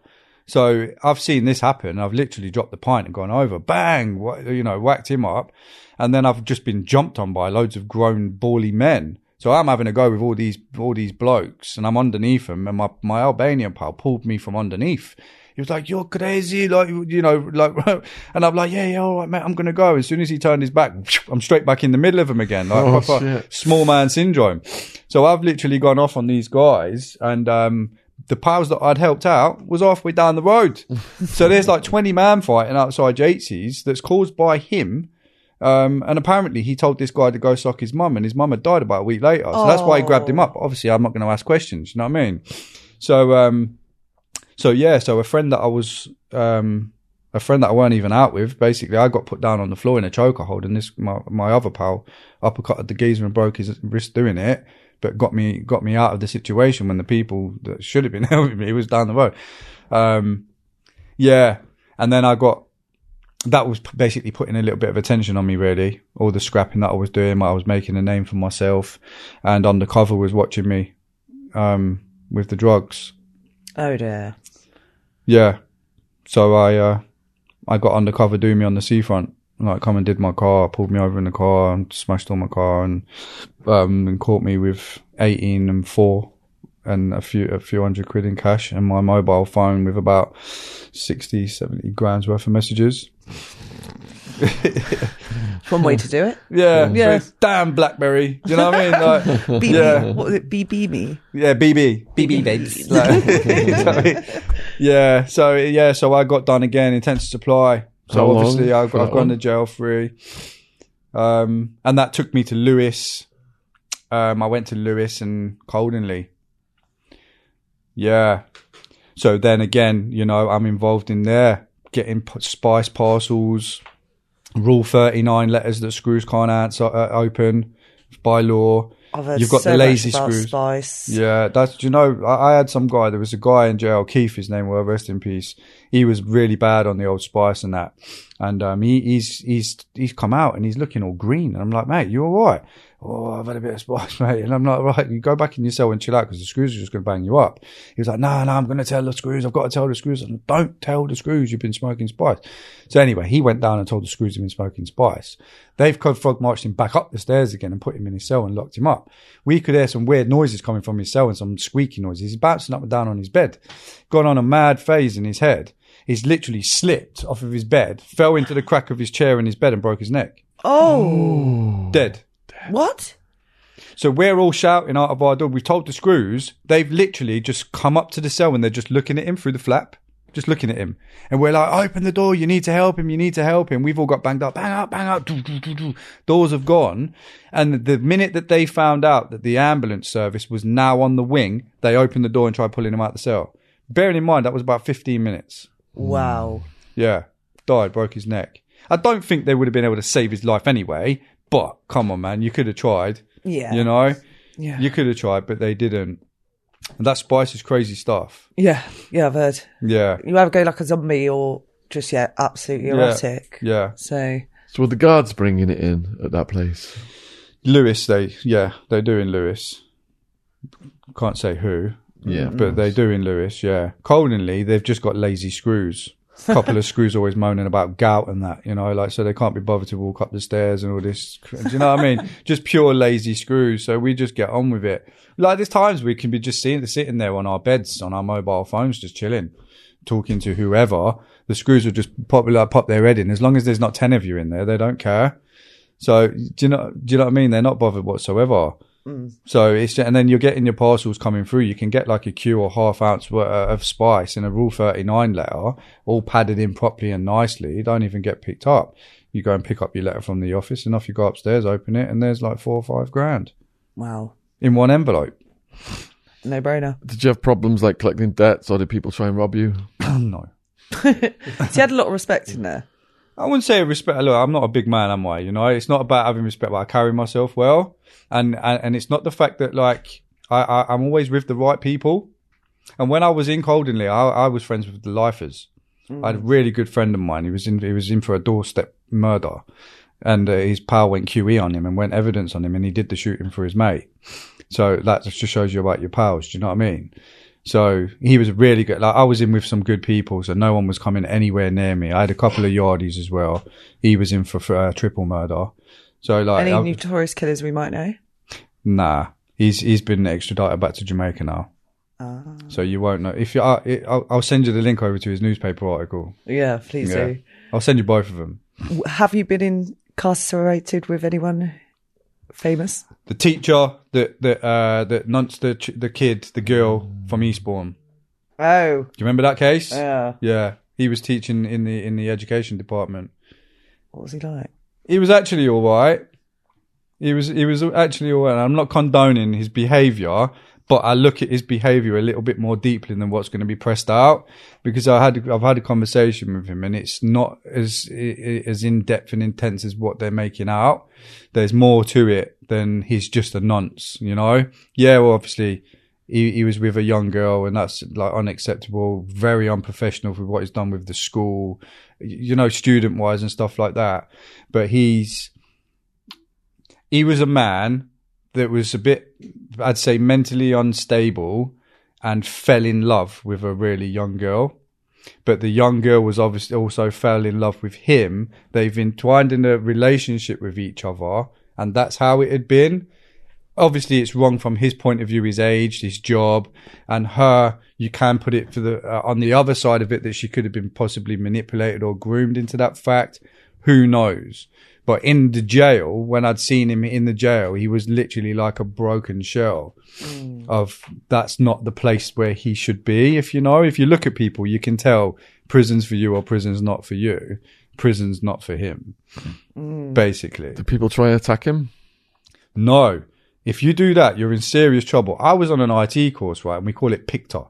And it was an IT course. And I went and did this because I was crap on computers. If I was looking for the letter W, I'd be there for about 20 minutes trying to find W. Now I'm like this. But I was sat on this row here, and there was a row there. And I had an old bloke here in a wheelchair. I had this skinny, bald-headed geezer there. And I had a Canadian guy at the end. So this old bloke, was just continually laughing, and he was really winding me up. So I had these headphones, and I could listen to Adele, like music. What was it? Set Fire to the Rain or something. I can't remember the tune. You know what I mean? Track, yeah. So I used to listen to that, but I could still hear him laughing. And I said to my pal, I was like, man, he's going to get a slap in a minute because he's really annoying me. Why is he so happy? And that sounds bad, doesn't it? And he was like, do you know what he's in for? I was like, what's he in for? And he was like, well, the reason why he's in that wheelchair is because his son found out that he's been nuncing 5 of his kids. Oh. I was like, what? And I was like, he was like, you can't do anything though. I was like, what do you mean? He's like, you do anything, you're in bigger trouble than them. You've got to be really careful. They are very protected. So I was thinking, wow. So now I've literally been sitting face to face with this guy for about a week, and he's done that to 5 of his own kids. and he's in the wheelchair because his son found out and basically put him in a wheelchair. I'd have done more than that. Yeah. And the guy next to him was in for killing his mum. But he went through a lot of abuse as a child. And I think at this other point, he couldn't cope with it anymore and he killed her. And then the Canadian guy at the other end was in for raping three women in a park. Jesus Christ. Yeah. It's like Monster Mansion. It's your worst It was dinner mad. party ever, And I was isn't it? literally in a spot with that. Bearing in mind, I've got sexual abuse in my own history, you know? So listening to stuff like that. Triggering. But it wasn't worth the hassle of assaulting them because you'd have been in more trouble than what they are in currently. Oh, wow. So, yeah. Any more funny prison stories from that one? Funny prison stories. No, not really. No, you just got on with your time. I got on with my time on that. Obviously, I was doing a little bit of wheeling and dealing and stuff. I had my own shop, so I was selling like cookies and stuff. Like, yeah, and people ticking double bubbles and that. Quite the entrepreneur. Well, you got to make some money somehow. Do you know what I mean? Because like, you go into prison, if you've got nothing in your private cash, you're literally peppered. And and then you get your canteen sheet for at the end of the week when it's due, and it says like £3.70. £3.70 don't even hardly get you a shower gel, you know. So you have to try and do things to make your own ends meet, because if you ain't got family to be sending you any money in, you need to make your own money. And you know, I have to make my own money. You have to. There's no way around it at all. You can do your little education job. It's probably going to pull you in £5-6 a week. When you could smoke tobacco in there, that's basically your canteen sheet gone. Just on that half ounce of tobacco that's got to last you that whole week, which it wouldn't. Now it's vapes, but what are you going to eat? Your tuna and your biscuits and your noodles and your coffee, and you need to make money. Side hustle, yeah. So I set myself up a shop. What was your favourite canteen items? Chocolate digestives, tuna, noodles, and cookies. So the cookies, there was 59p a pack. And you could buy 10 packs of them. You buy 10 packs of them and shop them 10 packs out. You've got 20 packs back. So now you've got double that. So then people are going to continue still keep coming to you to get it. Now you've got 30 packs, 40 packs, 50 packs. So you've literally got a box under your bed that's supposed to be for your bed sheets and your shoes filled with food. So everyone's coming to your cell. So we had like a toaster and a kettle and that on the end of our wing. So we was like making like toast, tuna toast and all that. We was hench. We was like training hard at the gym. We've got people coming up and down our stairs. So every Saturday we're roaming down the stairs, going to that cell, looking at like that. Like you always that their bag's already ready to go. So then we're going upstairs, sorting it out. It's all going in my box and we're ready for next week. And then because people are constantly getting themselves in debt, they're back and back and back and back. And that's how it is. It's just, it continually goes round. So yeah, 'Cause it's once a week, isn't it? You can get your store once a week. So by the time store day's like almost there, everyone's desperate, aren't they, to just get anything, and then they'll pay you back double. Oh, fair. Yeah. Did you have a cellmate at this point? A cellmate?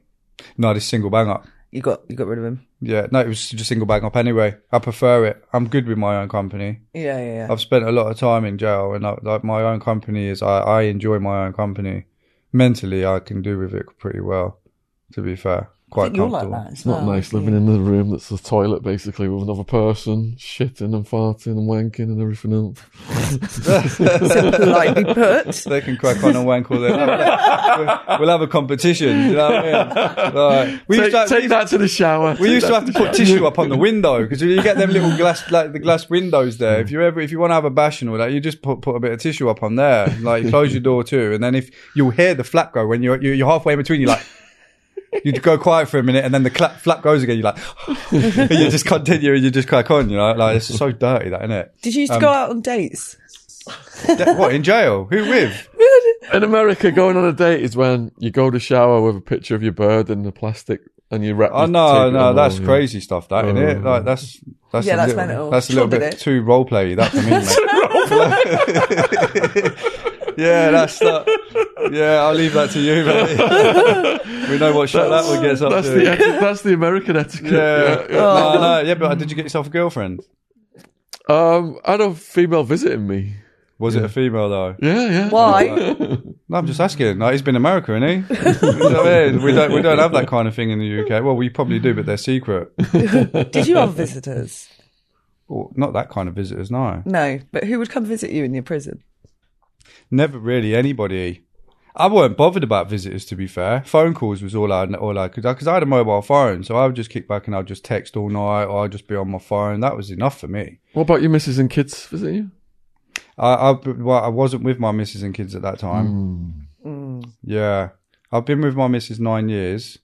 So I met my missus the day I got out of prison. She wasn't my missus then. She was my missus 2 months later. So the day you got released from this sentence... She picked me up. She was with a scummy kid, and I hope you're watching it because he's a knobhead. But she was with some scummy kid. He was my little runner. And not that I groomed him or exploited him. He knew what he was doing. Do you know what I mean? He was making a bit of cash for himself because he was peppered. But he had her. So he come and picked me up from jail with her. He owed me a lot of money at the time. He's lucky he didn't get weighed in. I was still in a bad mindset then. And he was with her. And I thought, oh, she's a bit all right. So I thought, cool. So I got recalled back to jail. I was only out for 48 hours or something. I was out for 48 hours because I didn't go to the address that I was supposed to go to. And I lied to the address and they stitched me up phoning, oh, he's not come out. Oh, any? I was out the day before. So I tried to get out the day before. So 48 hours later, straight back to Lewis again for another month. So I went out long. And then within that time, they've picked me up again. So then within this, he's then turned psycho, stabbed himself up, tried to stab me in the neck. And he did this in whilst he was beating up his then missus, but my missus now. And I basically saved her from that. And I'd saved her life one night.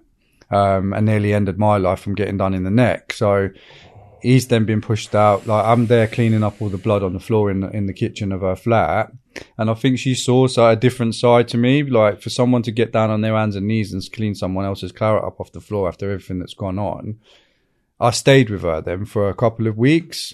And then from then we've been together ever since. That is one hell of a love story. I don't think she'll agree with that. Yeah. Yeah, we've had our problems. We've had our problems like every relationship, and most of it's caused by me, I've taken drugs, and even though with the heroin and stuff like that, I left that alone, but I was just, I had some mental health problems, and I was sniffing a lot of coke, and I just went off the rails, and I had a liver disease that took really a massive effect on my life.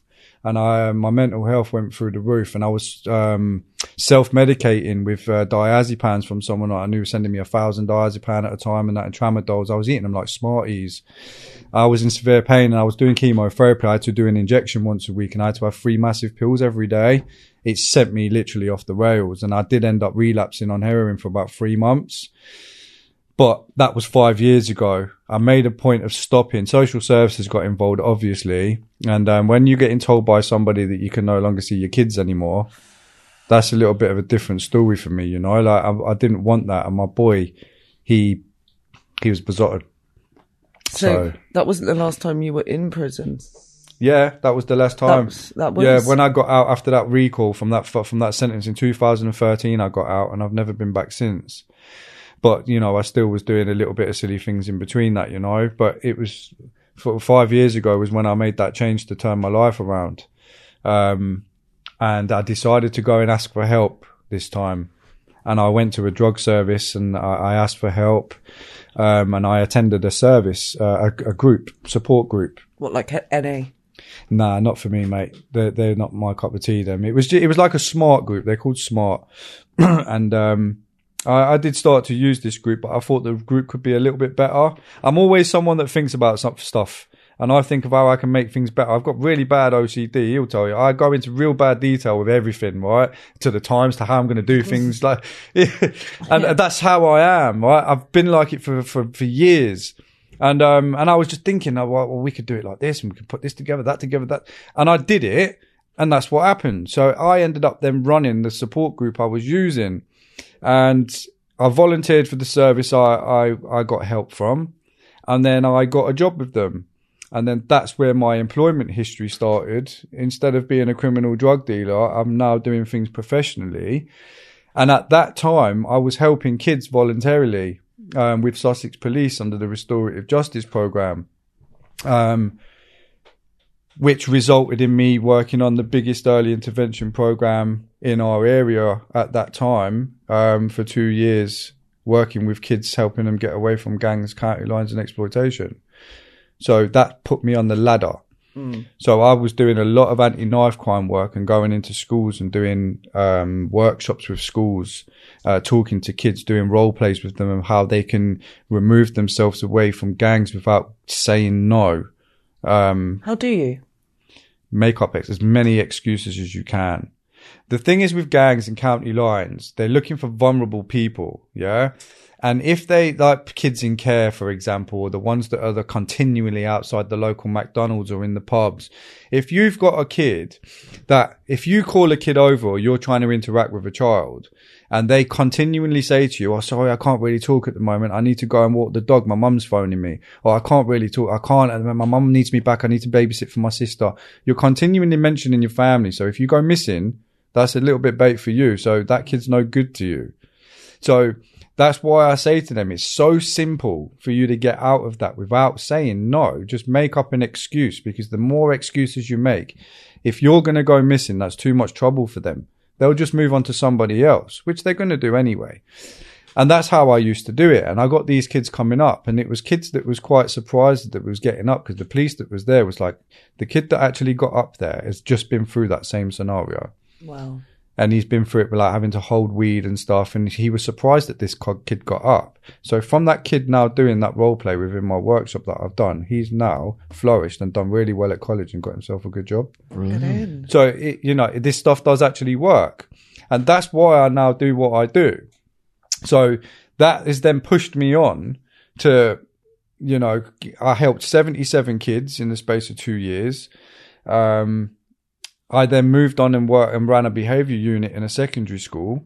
I had that unit wrapped and sorted out because I built up a massive rapport with kids within a couple of weeks, just because of the way that I am.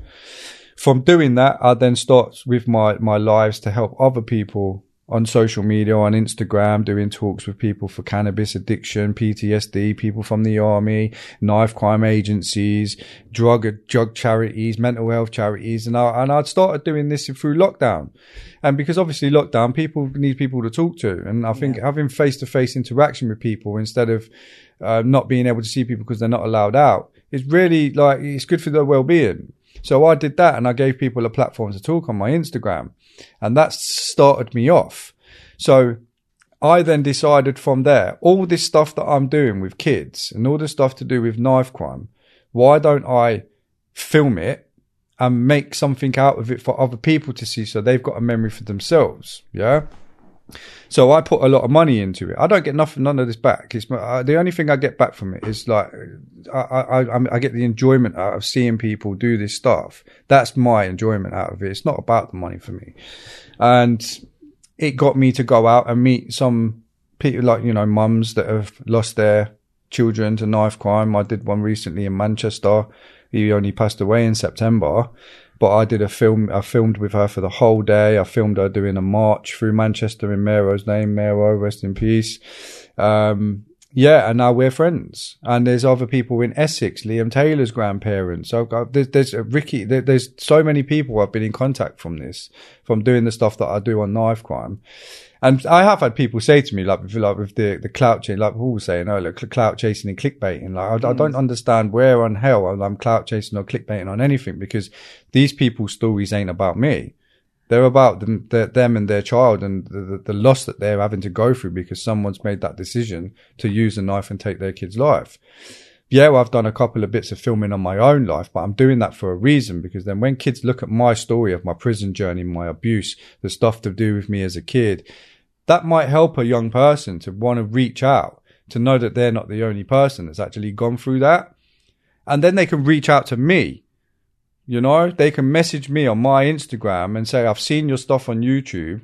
I'm actually going through it. We've actually had one kid as well, didn't we? We had one kid as well reach out just from us doing a live. A kid from London, yeah. What did he say? Still talk to him now to this day. Yeah? Yeah. About this stuff about adoption, I can't say too much because he's a bit young. It's not fair. But it's proof in the pudding that we do get people actually contacting us and we're doing things properly. I've spent about $4,000 in the last 4 months on stuff that I do. And I've just recently, with that, set up my own project called Project Youth, where I'm going out supporting kids, schools, filmings, one-to-ones, all via a project which I've got a sponsor for that's going to be putting money into my project so I can go out and do all this stuff basically for free in a way. Because the money the price list that I've put within my stuff, that comes back into the project and straight back out. So it gets my travelling and et cetera, et cetera. And I've just had my first booking for a school in Manchester for June. Oh, congrats. So, and that is all via Instagram. Yeah. So social media is a powerful platform. Yeah. So everything that we're doing is a positive thing. Myself and Paul and like obviously with Jamie, like we're all like, and Wendy, our pal Wendy as well. We're all like a really, really good team. We're all on the same message and we all care exactly the same. And what we want to do is trying to save kids' lives, raise awareness for the parents, show these kids that life that I've just been discussing all throughout this podcast. It's not a life to have. Because the only thing that you're going to get from that is death or prison. Yeah. That's it. And if you get prison, the people that you've been doing that stuff with are not going to be there to write you a letter or come and visit you. You're left and forgotten. And I was just having that same conversation with a pal of mine that's just got out of Swellside to his CCAT. And he said exactly the same thing. He said, you know what, throughout my whole sentence that I've been in jail, you and another person are the only two people that have stayed in contact with me throughout the whole sentence. The rest of everybody else that said that they was going to be in contact, and when I phone them, they don't answer the phone. They know it's him calling. And this is my point. Yeah, it's just about being aware and knowing who you've got around you. And this is why, like, the people that I now surround myself with, I know we're tight and we're loyal. We've got a lot of time for each other and we'll do anything to help and do what we can. And that's what we're doing. You sound ridiculously busy. Very. What do you do? What do you do to relax? Speak with Paul on FaceTime every day. Yeah. You should see what I just seen then. Yeah. I won't be doing that. It was like that, to be fair. He didn't even do it with his fist, did he? So relaxing wise, so to be fair, I've got a day job as well. I'm a senior support worker for alcohol addiction. So, oh, wow. Yeah. So I support vulnerable adults as well for my day job. And I do that 5 days a week. So my spare time, really, sometimes at the weekends I do get time off. So I'll spend time with the family and we'll go to the park and stuff like that. Or I'll do some digging that my missus has wanted me to do for 3 years and I've not done it. But, you know, so yeah, there is some chill time. I don't really get much chill time, but it's not to the point where it drains me out, you know, like where it mentally makes me unwell for not having that. I'm quite comfortable with the life I've got. I'm happy with the life I've got and the way that it's going and the stuff that I'm doing and how much time I have for myself. I'm happy with. So I wouldn't change anything at all. Yeah, all good. Would you say you're the happiest you've ever been in your life? Yeah. Yeah. I would do, yeah. Because I've been in some bad places. Yeah. And I think that's why now I've managed to succeed in doing. I've been 5 years clean. Yeah. I've not taken a drug in 5 years. Not even at booze. Nothing. Oh yeah, even alcohol once every couple of months or something, and even that I don't even finish the whole can, you know, like, or the bottle, whatever I'm drinking. If I go for a roast on a Sunday once in a blue moon, I'll have a pint with it, and I can't drink it all anyway. I don't really. I'm not bothered. I've grew up with alcoholics most of my life. Like my mum passed away 2 years ago. She was an alcoholic, and that's how I've been. And this is my point, where I know that I am happy and I'm stable because I've had 3 deaths in the last 3 years. I've had my uncle die, who in the army. He died of TB. My mum died of a heart attack randomly from me talking to her the day before. The next day I had a phone call. She's been found dead in bed.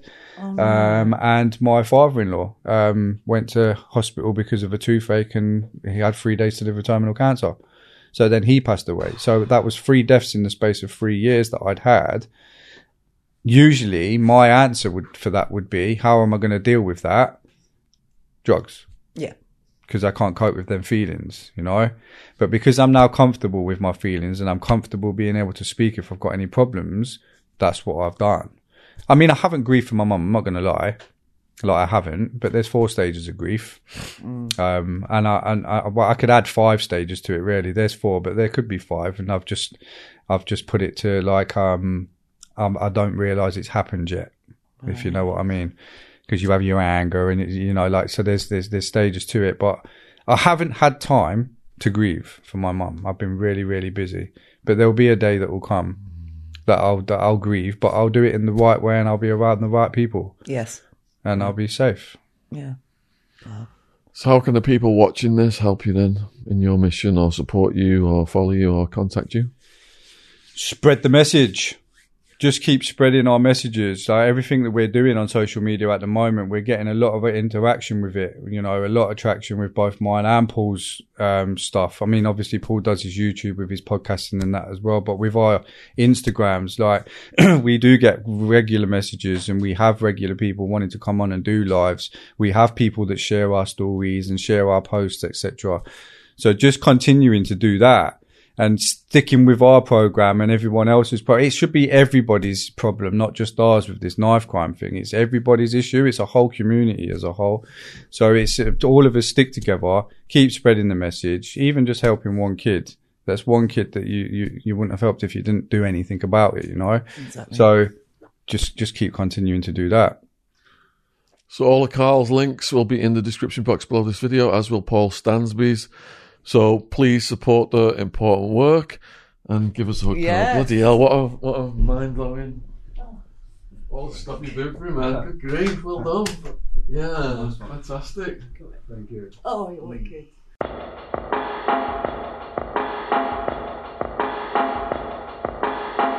This podcast is sponsored by Gadfly Press.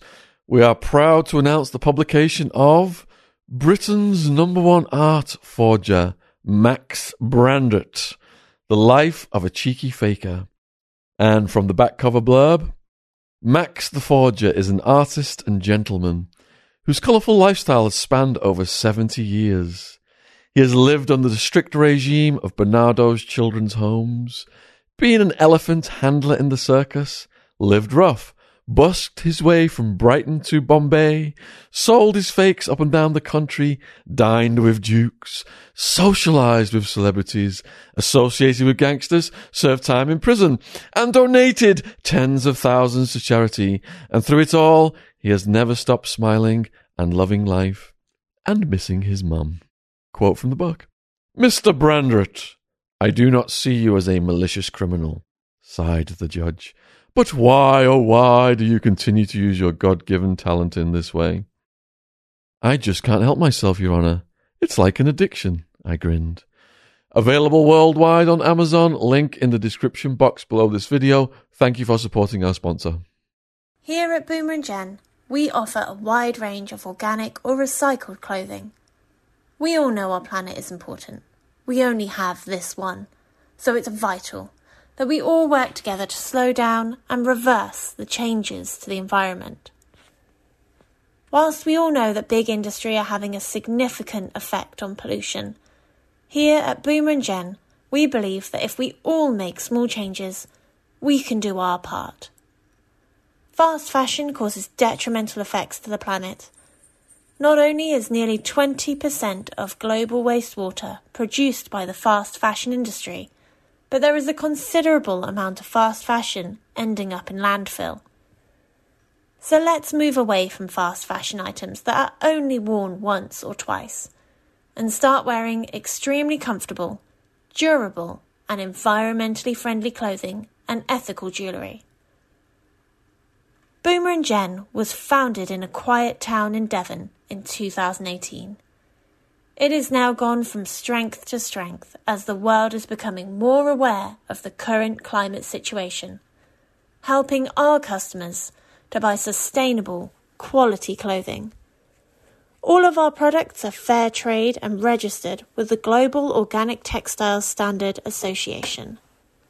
Check us out on organiccottonclothing.co.uk.